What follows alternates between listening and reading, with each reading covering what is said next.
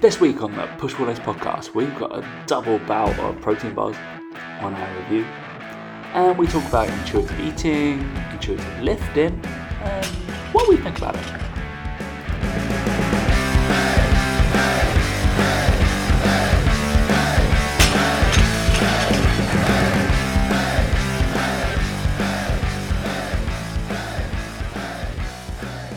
Three, two, one. I don't think I've got the COVID down.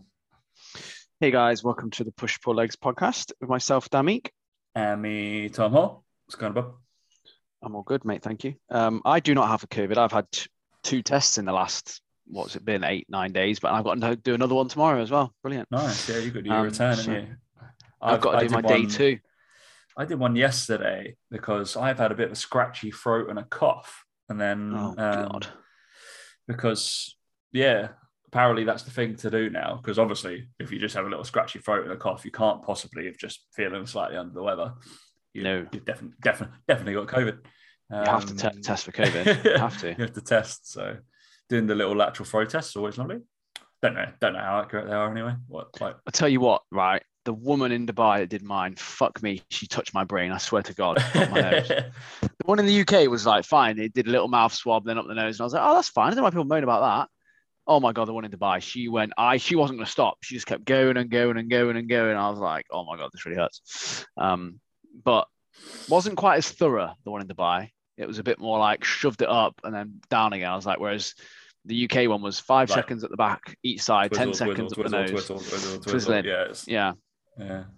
So that was quite amusing to see the differences. But in Dubai, everything, you can have pretty much anything you want delivered to your house. So like she came to the house. you can have any result you like. Oh yeah, no. She came to the house. She came to the house to do it. Like, in the UK, you'd never get that. You would never get that service. So she came to the house to do it. But not only that, you can get like fuel delivered to your house. They come around in a big truck and they fuel your car up for you. Like, you don't have to go to the petrol station. Like, weird. Like, yeah, you hail it on an app. You just on an app, you go, I want this. Costs the same as well as like the petrol stations. It's not like any more expensive or anything. Wow. Crazy, isn't it? That is weird, crazy. Whereas like we always like, you need to stop off there. Which service station will you stop off at? And you're like, Like, it's crazy. It's a crazy world. And they drive like fucking maniacs over there. Yeah, so you had your week-long blessing of being a Dubai fitness influencer, didn't you? That was your training week. Did. And I really didn't see any sort of influencers or anything like that. Oh no, I tell you who I did see in the gym was training next to me doing bicep curls like I was. Bakary Sagna. There you go. Oh really? Yeah, he came in and I was like, that's Bakary, looks just like Bakary Sagna. And then I was stood there for a second. I was like, it is Bakary Sagna. I was like, went on his Instagram and he's in Dubai. Oh, interesting. Because I don't know whether he still does, but he was one of our friend James Ralph's clients. I'm assuming he's not anymore because I don't know whether he's playing football much anymore. Oh, he doesn't play anymore. No, I think he's doing work I think he was doing work with Qatar and the Middle East. I was doing some work in the Middle East around getting football out there. I think with the World Cup in Qatar and stuff. But yeah, I was like looking at it, I was like, that's definitely him. And it was him. And you know how you can tell the way a footballer trains, whether he's a footballer or not. The second he started training, I was like, that's Bakary Sagna. Straight. Knew straight away. Do you know how I knew? Because he was standing with one dumbbell doing a bicep curl into a shoulder press.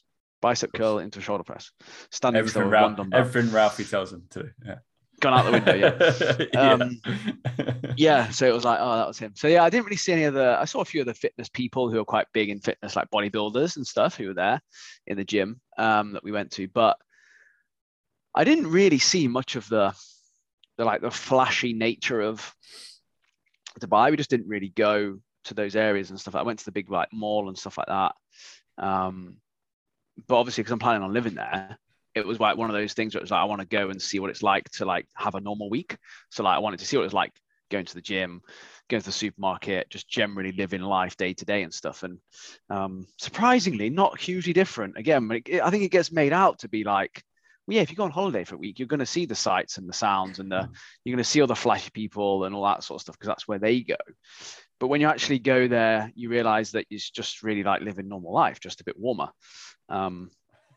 And, there's still all the normal things you can do, stuff like that, which was quite good. And yeah, it was weird. It was like 41 degrees, but to me, I would assume that would be like unbearable. But you don't really stay out in the sun very long because no one goes out in the sun at that temperature. So everywhere's air conditioned, everywhere's covered. You're never out in it for longer than like 2 minutes. The worst experience is definitely getting in the car after it's been left out in the sun for an hour. That's one of the worst experiences over there. Yeah. But other than that, it was all good. It was all good. And like the morning and evening weather was actually really, really nice to sit out in. And I forgot what it feels like to feel warm, but not have the sun pelting down. Like in the UK, the only time you're going to be warm is when the sun is just beaming at you. Whereas it was quite nice for the sun to not be out, but it's like morning or evening, but it feel warm. It feels nice. Feels nice. Quite like it. Decent, yeah. So I can't wait. So I've got an excuse to go there. I've never been, and then I get to go visit. That'd be fun. That's it, mate. That's it. Hopefully, not too long. Not too long anyway. It'll be exactly. Hopefully, we'll get it sorted. We'll see. Then we can tag team me and you versus Mike and Sook at the old. I mean, golf, that's a severe handicap for Sook. It would have to be you and Mike versus me and Sook for it to be anywhere near somewhat fair. But apparently over there, they're really hot on slow play. So Mike just wouldn't be able to play. Like, just wouldn't let him. Wouldn't get anywhere. But yeah, that's hilarious. Yeah, no, that. Well, I mean, we could talk about it as someone's asked a question about programming principles from moving away from pure bodybuilding into movement-based exercise. And you did a little bit of, I literally just wrote after it, Mike, lol, because you train him into functional, I'm using like inverted commas here, fitness. And then, well, the biggest thing you said for Sook and Mike, obviously, as Dan being a person that has dipped into bodybuilding but never left his movement-based exercise behind, is thoracic rotation. And shockingly, what are the two prerequisites I say for every single human being to mobilize is your T-spine and your hips. Shock.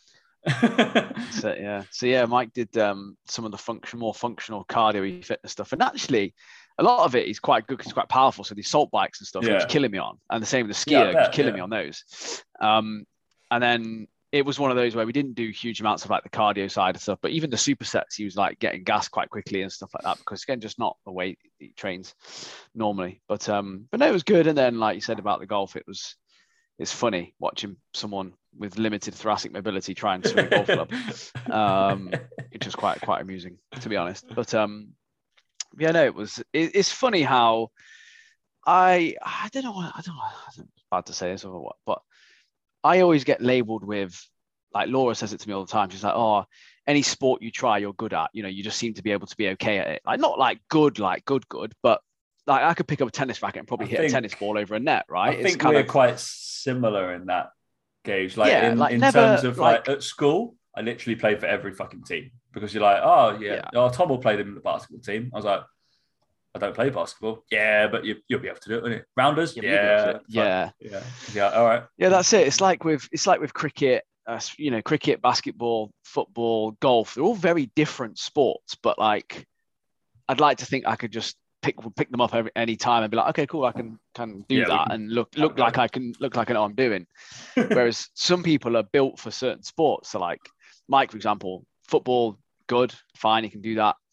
But then it comes to like the movement intricacies maybe of basketball, and it's a little bit hand-wise, not quite as comfortable. Same with golf, like not quite got the mobility. Whereas I always feel like, for me, like again, the way we trained, the way I've always trained is it kind of allows you to be able to be mobile and good at most movements and requirements. And from that point, I'm very rarely limited by my mobility in anything I try and do.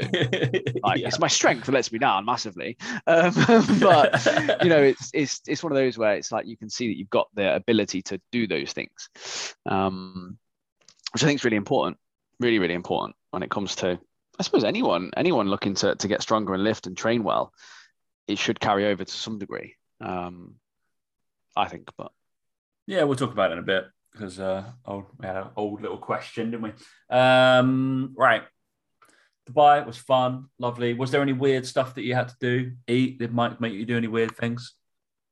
No, not really. No, didn't have to eat any crazy things. There's not really any crazy things over there to eat. I know. It's not like crazily exotic kind of jungle territory, they're going to get like, oh yeah, we all eat like Wichita grubs. Do we? All right. Yeah, okay, it's not cool. like that, mate. It's not like that. You just can't get bacon, obviously, which is a bit of a crying shame. Yeah, a bit of a crying shame. So they do like veal bacon over there. Veal bacon. That's their thing. Yeah. So yeah, it was good. Can't move for a camel over there either, can you? Can't move for everybody's so riding camels. Everywhere. Just everywhere riding camels. But yeah, what else did I had a Cinnabon cheesecake. Oh, fucking Cinnabon. Nice. Fucking hell. We're missing a trick over the UK. We're not having Cinnabon, you know. Fuck me. We do have one. Do we? Where is it? There is one in Bond Street Station. No, it's closed down. It closed down ages ago. Closed down? Did it? Closed down ages ago because I remember it was there. So I went once to get one, got one, went back again about a month later and it closed down. Shit. Because I know there's a donut shop in Bond Street. Maybe it's the same where it was.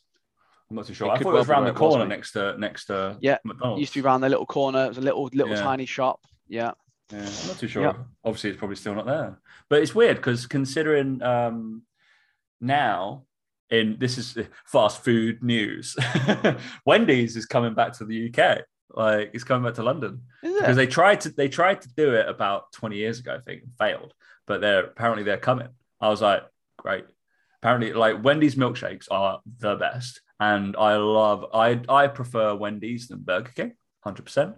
McDonald's is a completely different burger. It's but yeah, you got to be in a mood for it. But Wendy's is good.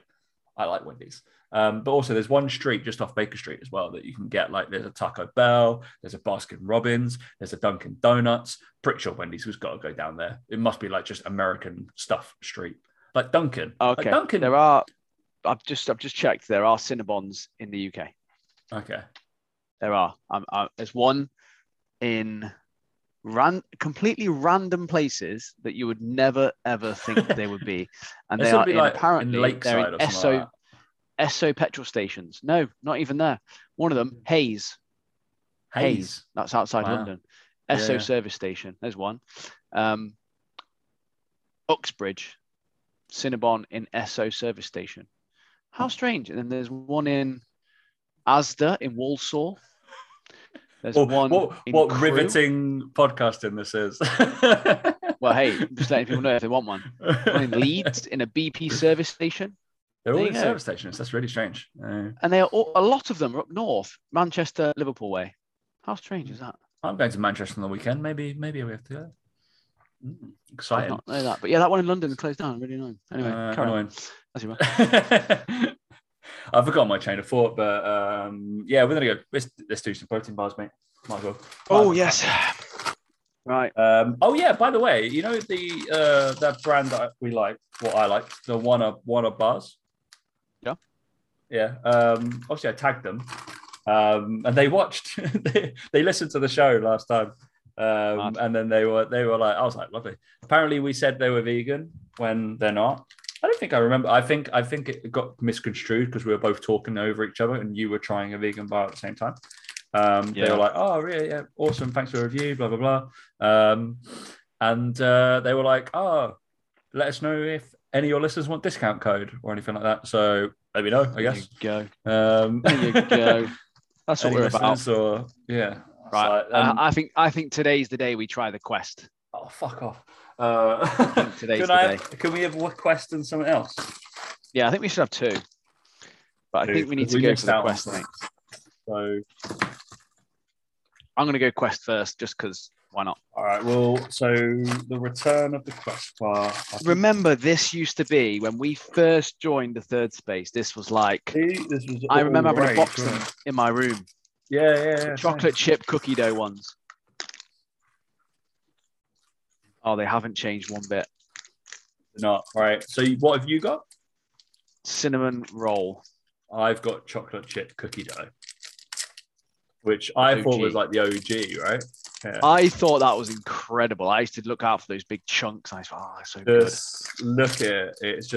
It just looks like a brick in between whatever you put between two bricks. That is what it is. Okay, Quest bars. This is the OG of protein bars. Oh, and, good lord! Good fucking lord! They're awful. It is hard. Oh, tastes awful too. Oh, See, wow, protein bars have come a long fucking way. 8 years ago, that was good. But Oh, well, maybe I've been ruined because I had a cinnamon cheesecake, but that's not a cinnamon roll flavor.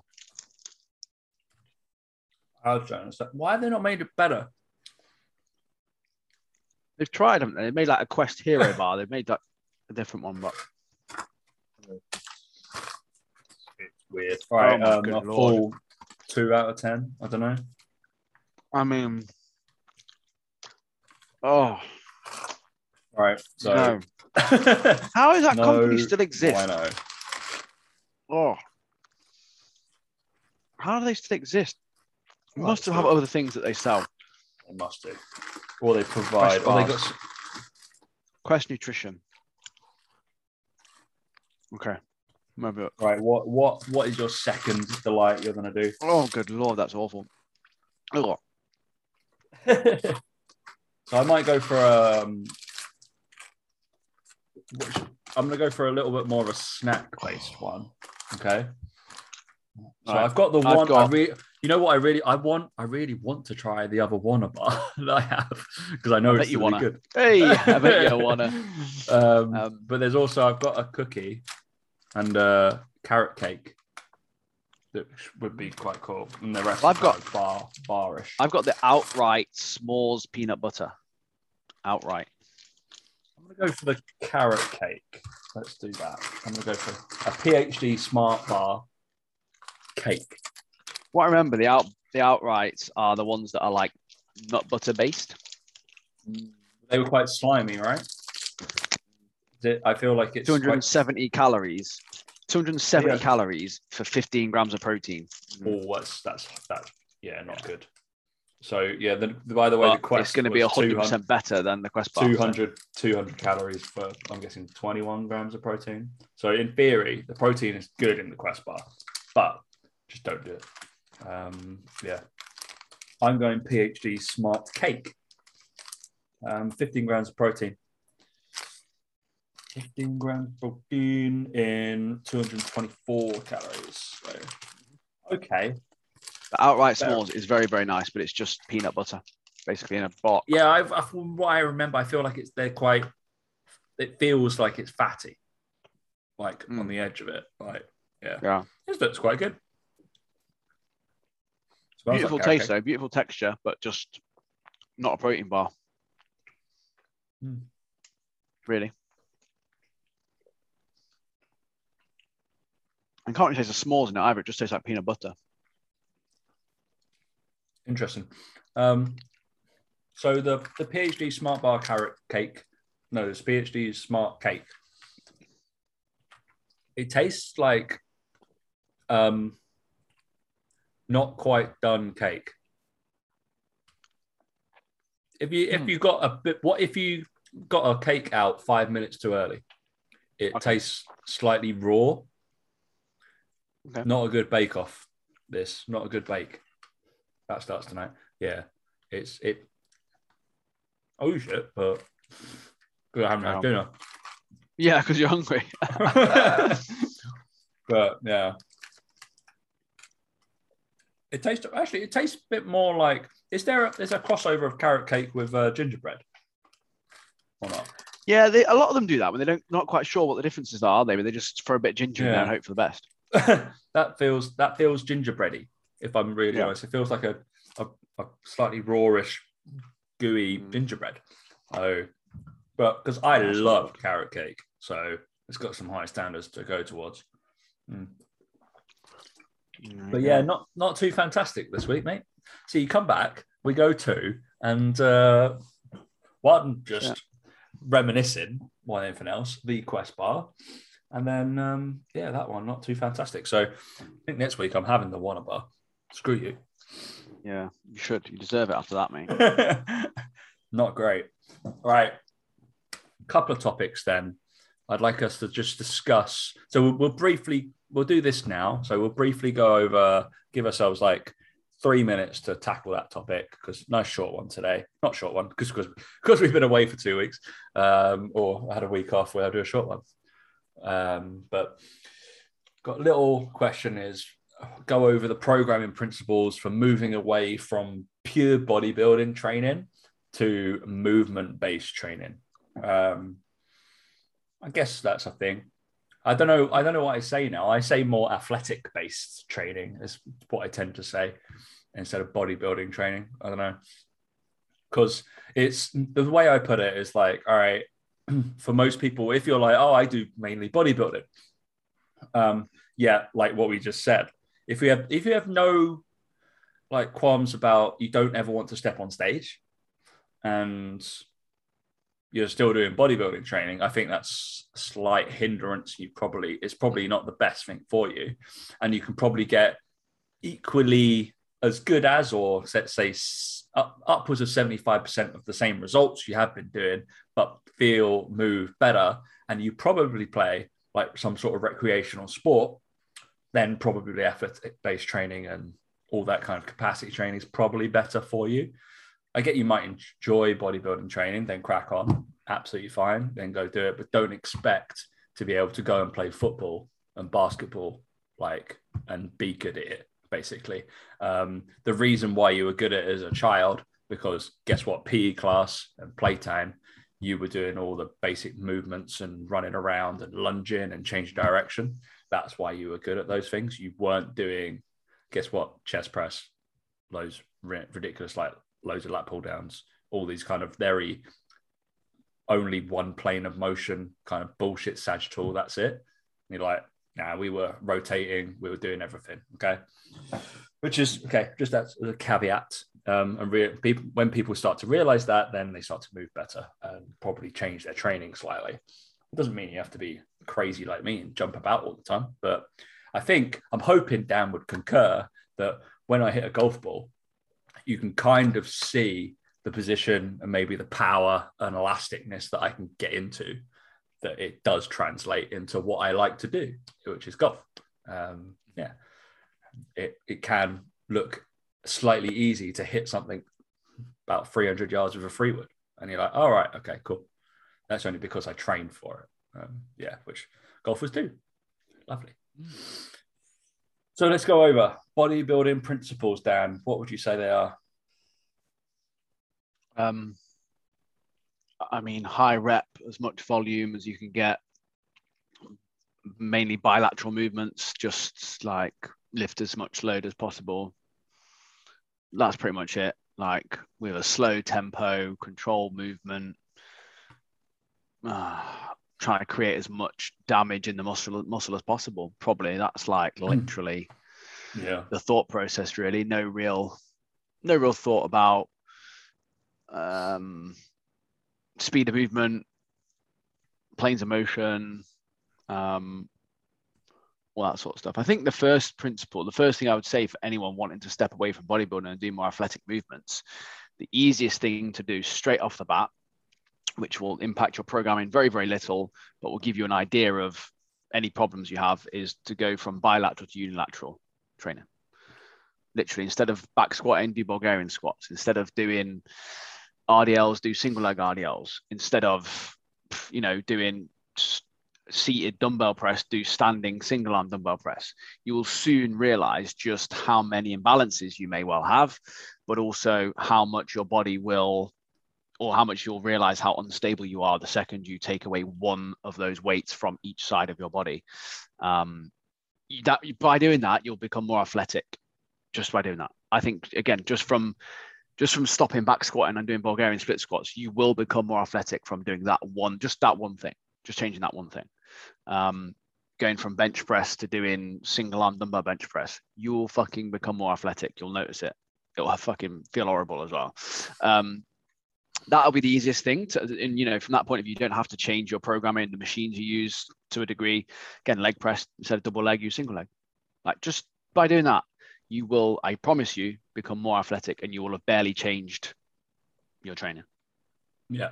And then once you there is a general rule of thumb, mainly for rehab purposes, that we say nail the sagittal plane before you move into the What's the other one? Frontal plane. There we go. Frontal. And then transverse. So we've got to get comfortable in the sagittal plane first, and then you get comfortable in the frontal plane, which is true to a certain degree, because people just don't like moving in the frontal plane. All those lateral movements. I see Dan, like, whenever you do them, you're like, look at me, I can do a goblet lateral Cossack squat. Lovely. And you're full well knowing that not all of your followers or the ones that are strictly like kind of muscle game cannot do it. And they're like, this is why you train like this. Your hips don't move. Yeah. And it is a hard thing to do. And I think it's really, really, really humbling. I've got a lad who safety bar squats. I had him today. We were doing like 160s for 5 reps, and he's doing like deadlifts, 180s for 5s on trap bar and stuff. I make him do a lateral hinge, like walk in. He can't properly do it with a 12 kilo kettlebell. Just of how he's been trained previously. And I'm like, we need to do more of this, don't we? Yeah. Because he was so obsessed with getting stronger, and he's come back after I haven't seen him for about 2 years when he went back to Q8, and he'd been training out there. And I'm like, have you moved like from side to side since you last saw me? He's like, nah, we never did that neither. I'm like, brilliant. All right, good. Take this, move it over there. I'm like, Jesus. No wonder you still got back pain. It's like, your doctors don't do anything.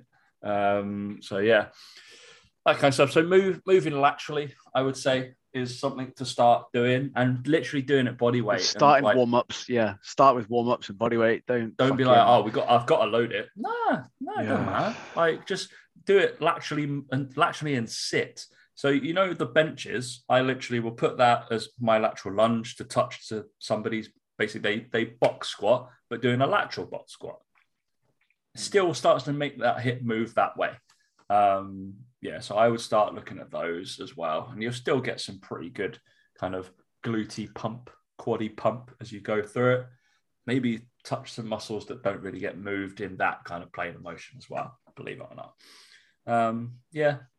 In terms of setting out your programming, just beware. Most bodybuilders or bodybuilding program, the whole splits of doing, this doesn't need to be said, does it? Chests once a week. How long does it take your body to recover? How long does it take your body to recover?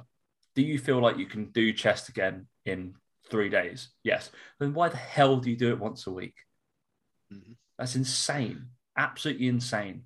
If you're doing 5 sets of chest-based exercises on one day and then you don't touch it again till the following week, that is a week lost. Like, I don't understand. You're not going to make any progress, and it's going to be limited. Why not do, instead of those 5 sets on that, you do 3 sets of chest on the Monday, and then 3 sets of chest on the Thursday. Suddenly, we've done 1 more set total, and we've trained it twice. And so it's still fully recovered. And then you can do the back stuff as well. So you just turn it into an upper day. I hate segmental kind of body parts. It's insane. If somebody does that, they failed you. If you're a general population client, that's not a coach to you. And if you're still doing that, just put it into an upper day. Just do push and pulls. It's fine. Don't understand. Like, be equal and stuff. That annoys me. But yeah, just move away from that. I say you don't need a particular arm day, really. I'm going to say probably 40% of whatever you're doing in terms of during a row and during a push, the chances are your bicep and your tricep will get used. Just saying, it has to, because elbow flexion extension happens. So they have to be used. I don't think people realize that. No, that's all chest. Right. Did your elbow bend? Okay. Probably, something happened there.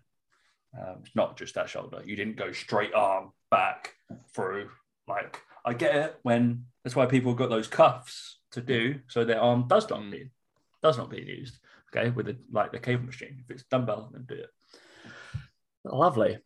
I think that's probably the basic principles. Do it every 3 days. I think that's the principle of training. It's every 3 days for muscle gain, isn't it? About 72 hours, you should be recovered.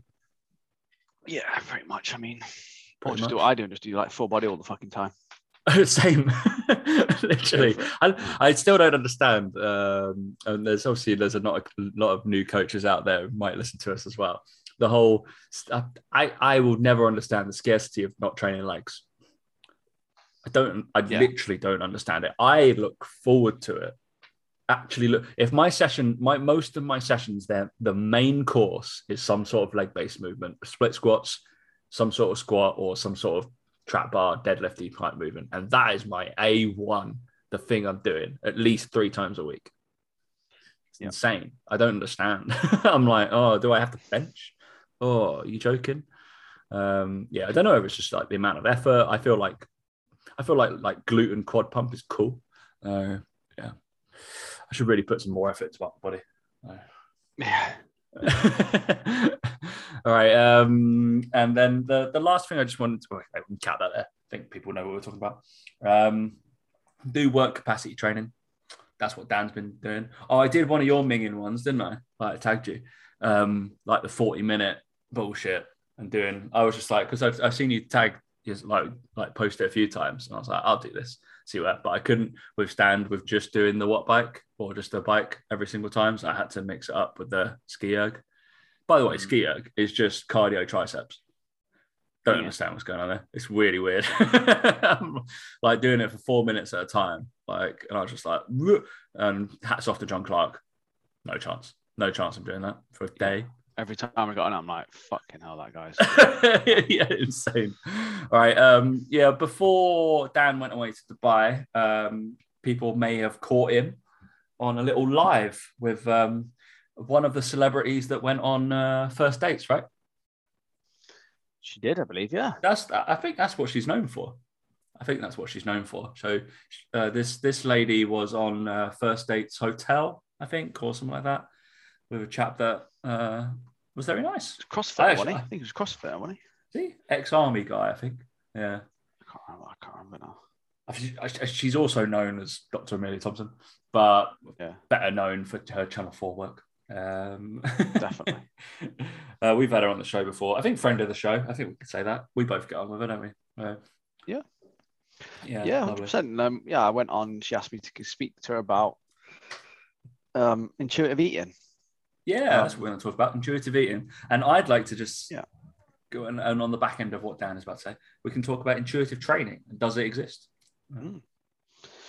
Yeah, so basically, we had a good chat, and obviously I got her to admit that intuitive eating is a stupid name for it. But no.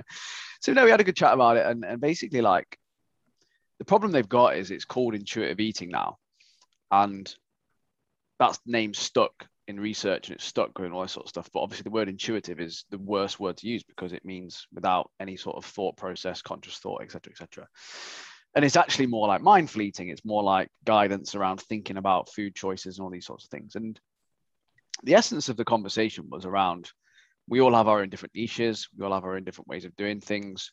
And essentially we're both trying to get our clients to the same point, which is where they have food freedom. They don't feel obsessed with food or preoccupied with food or nutrition. They're happy with their physiques. They can kind of eat roughly what they want and not really gain weight or anything like that. It's just that we start with our clients at 2 different ends of the spectrum. Her clients, when they start, come to them and they overanalyze their nutrition. They overthink their nutrition, and it paralyzes them in terms of their life and things like that. Whereas my clients, the other way, my clients underanalyze all their nutrition to the point in which it paralyzes them because they feel shit about themselves in terms of their physique and stuff. So it's like trying to meet those people where they're at, give them what they want, package is what they need, basically. It's that whole thing of you don't tell them, oh, so we're going to take you through this really long process. We're going to get to this point where you're going to be free of all they don't want to hear that right there and then. They want to get over their pain that they're in right this second. So you do that and you get them over their pain. You get them to that point in the middle where they feel great and they feel comfortable. And then there was a few discussions about how we market that and how, is it okay to shit on another method and make jokes about it? Because obviously I make jokes about intuitive eating and it's, people are intuitively eating, for example. They're eating cheesecake whenever they want. That is intuitive. Obviously, it's not. And I know it's not. But it's still not, doesn't make the joke any less funny, does it? Do you know what I mean? If I know it, it's fucking pointless. It's just, kind of like humor, I suppose, using humor to connect with an audience, again, to get them where you want them to get them. And whereas with Amelia's clientele, like she has her own like way of doing it, she has her own sense of humor and her own way of doing things. But humor's not really going to work as effectively for getting that person on board. Like that's just not where they're at. You know, they're in their heads, they need a bit more of a serious tone and a serious way of doing things. And I'm sure that as she goes through things, she probably does introduce a bit more humor into things and a bit more lightheartedness. It's just about meeting your client where they're at and coming together, and like I said, for the longer term goal of getting them where they want to be. And it was just a good discussion around all that sort of stuff, I suppose, where there's just more than one way to do it, and there's a lot of people that need our help. And you know, how you manage to convince that person to work with you is kind of like depends on the niche, it depends on that. And you know, sort of where I use maybe a bit more humor and a bit more like lightheartedness, it's kind of like not that way on the other side of the spectrum. And again, that's all to do with continuums of where people are at. Basically was our discussion, which went quite well apparently. So there you go. Yeah, it was nice. I listened for 15-20 minutes, and then all the comment well, I had to get a train. I was actually like sitting, I'd walked from I had a little workout at the gym. I just recorded about 3-4 podcasts with Luke, so I was like bored of like listening to fitness chat basically as well, and I was like, oh, I feel like I should listen to Dan because I don't listen to enough, or like take an interest in your work. That's what I should really do. And then my joke, you kind of just brushed over my joke because all the comments were very serious. I was like, this is a bit serious, I better make a joke. And Amelia laughed, but Dan was like, prick, and then just moved on. Yeah, because you had to go at me about my duck size, the horse-sized shark or whatever it was. No, I in the comments I wrote, "So happy you did your hair for this, babe," and then put a little kiss. Oh, okay. Yeah. Hilarious. Bloody hilarious. Right, smile from Amelia. Dan, like in ultimate, like I am on it. This speaking everything mode. You were so focused. Mate. I was trying to make you giggle. I was like, fuck it.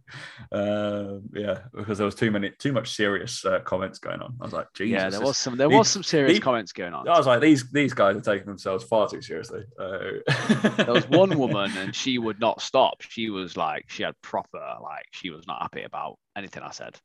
Oh, really? I mean, it's always going to happen, isn't it? You're always going to get join the club, join the queue, lady. Yeah. Yeah. I didn't understand like some of the there was one lad that went on there and then he was like, intuitive eating's been around since the mid 2000s, and like because you were saying like both say it's quite recent. I was like, all right. I don't really understand what you mean by that. Cool.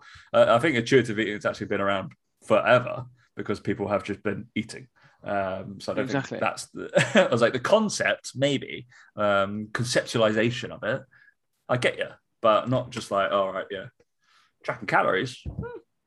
I'd say that's a little bit more of a scientific research like thing that's going on. So yeah, that's the thing. Is like I suppose that her point was intuitive eating now has research. Sort of, there is research coming forward about it and all this sort of stuff, which again I get, and there is, which is great. And you know, and I understand that, and but again, it's trying to understand, I suppose, the type of person that goes for those studies, right? And that's going to basically, research should own, right? It's because obviously I'm going to dip into like auto-regulation of intuitive lifting and stuff like that. Research should only like kind of form a kind of center around your ideals. Okay, it should like. It doesn't mean it is the thing for every single client, because we know through all the research that goes out there, the figures and the numbers of how many sets and reps and load. This is one that I come back to, and people are like, oh, they won't be able. Like a researcher will tell me to do this. So you like 87.5% for 6 reps, and you should be able to do that for 4 sets of 6. And I just know a human being cannot do that. And there'll be certain things that research will predicate, but research should inform your practice. It should not be the be and all and end all. And that's about it. And you're realizing that's when coaching comes in. And Amelia has got a very successful business, and is quite successful at being the intuitive eating person. But she knows, in heart of heart, she knows, and she has done it. And I'm the assumption of she still makes people track like some of her clients obviously still track because that's what they need, because she has informed practice from the research about that. We take bits, just like I will make somebody do arms, like bodybuilding protocols, to get them where I think it is the best thing for them. Doesn't mean I think I'm going to be captain bodybuilder, man, because I know I'm not. But I'm not so blinkered in the fact that I will never use it, that kind of thing. So it's about meeting people where they're at and deciding the best practice for them, that the person's in front of you. And guess what? I'm assuming the people who would come to Dan, they're not going to, but if they did come to Dan and was like, oh, I only want to try and lose weight through intuitive eating, Dan's not going to work with them. You're going to be like, well, I'm probably not best suited for you. I understand the principle, but I can't help. I could help you, but I don't think I should help you because that's not my thing. Just like somebody was like, oh, I want to prep for a show. I'd be like, cool, I could write your training, but I think there are better people out there for the money I'm going to charge you. So, and I don't agree with all of it. So I'm not going to give your best kind of person. So it's interesting with that. But intuitive lifting, it's a thing. I think the it's a weird one because I think a lot of people intuitively lift. So I only really track people's lifts for maybe the 1A and then 2A exercises. If I'm truly honest, I only really care about the volume and the load of that. The other thing I think people term is junk volume. Don't like the term because it's all good. It's all good stuff. But it's more repetition in movement planes and repetition in just a movement practice and pattern that I want to happen. And obviously I track contacts of plyometrics because that is actually important, because that's got some decent research for, I don't want to break your Achilles. Okay, cool. All right, good.